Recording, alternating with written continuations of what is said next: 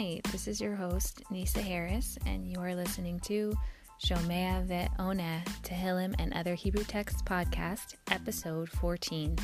The following is the recitation of the 11th Psalm, aka Perek, or mizmor Yud Alef. After the recitation, stay tuned to hear more about this mizmor.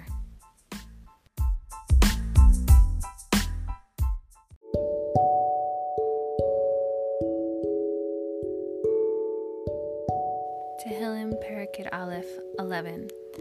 Lamnatseach leDavid, Badonai chasiti, Ech tomru lenafshi, Nudi harchem tzipur,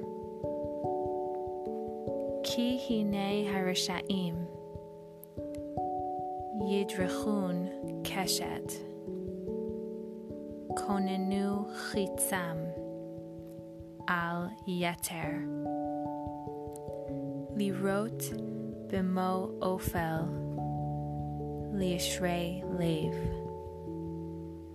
Ki hashatot yeharesun, tzadik, ma pa'al, Adonai behechal kadsho, Adonai bashamayim kis'o, Einav yachazu, Afapav yivchanu, B'nei Adam,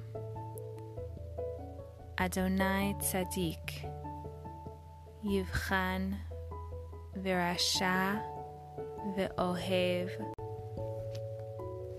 Hamas, San'a nafsho, Yamter al Rishaim, Pachim Eish, V'gafrit V'ruach Zilafot, Menat Kosem, Ki Tzadik, Adonai Tzedakot Ahev, Yashar Yachazu Fanemo.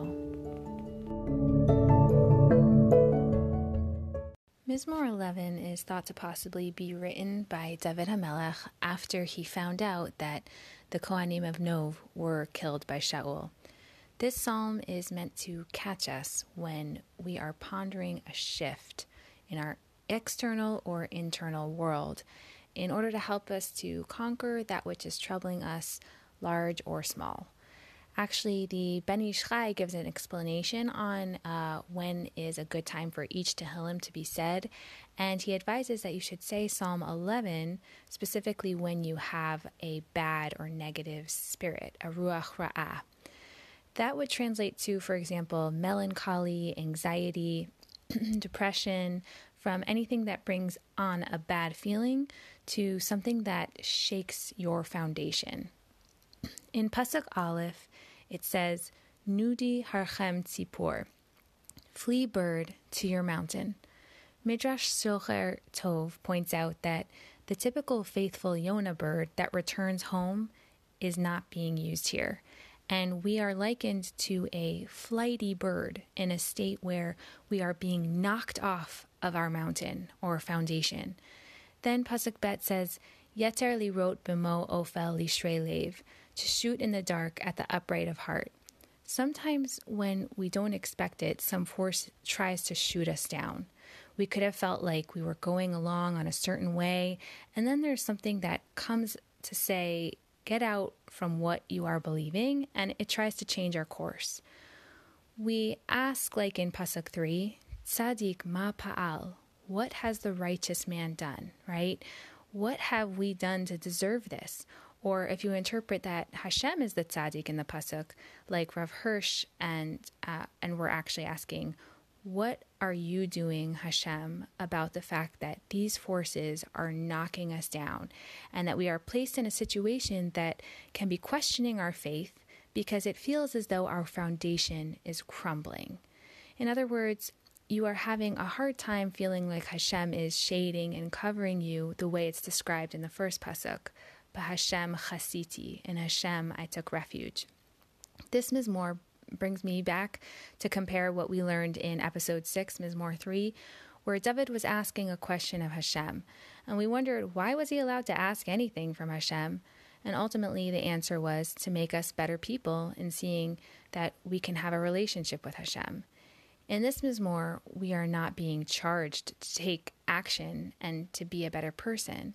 Instead, we are left to consider the reality in Pasuk Hey, Hashem tzadik yivchan. Hashem examines or tests the righteous. It's that question that none of us like of why do bad things happen to good people?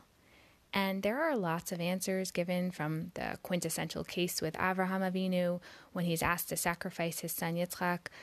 Namely, it's to make you stronger after being tested, or to make those who see you go through a hardship learn something for now and generations later. But ultimately, this mizmor explains, Veruach zila'afot minat kosam. A burning blast is their allotted portion.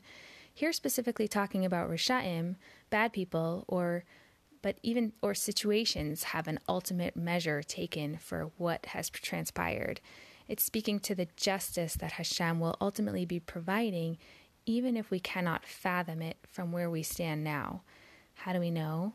The final pasuk reminds us, Ki tzadik Hashem tzedakot ahev yashar, for Hashem is righteous, and he loves the righteous man, guiding us even in our time of depletion, to think of the fact that all we are going through is for a purpose, because Hashem is the one that acts righteously and not without a cause.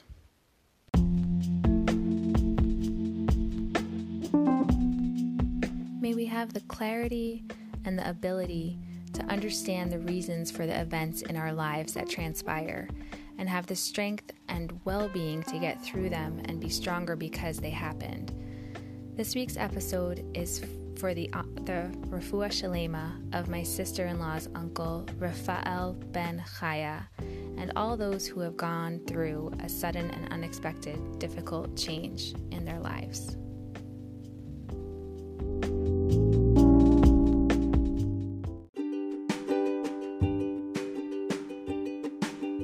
Please stay tuned until after this quick break.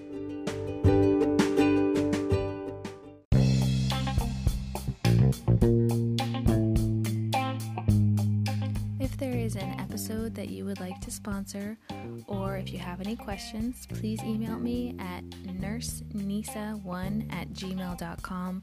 Also, don't forget to join the Facebook group to be aware of upcoming episodes. Please subscribe and share. Thank you for joining.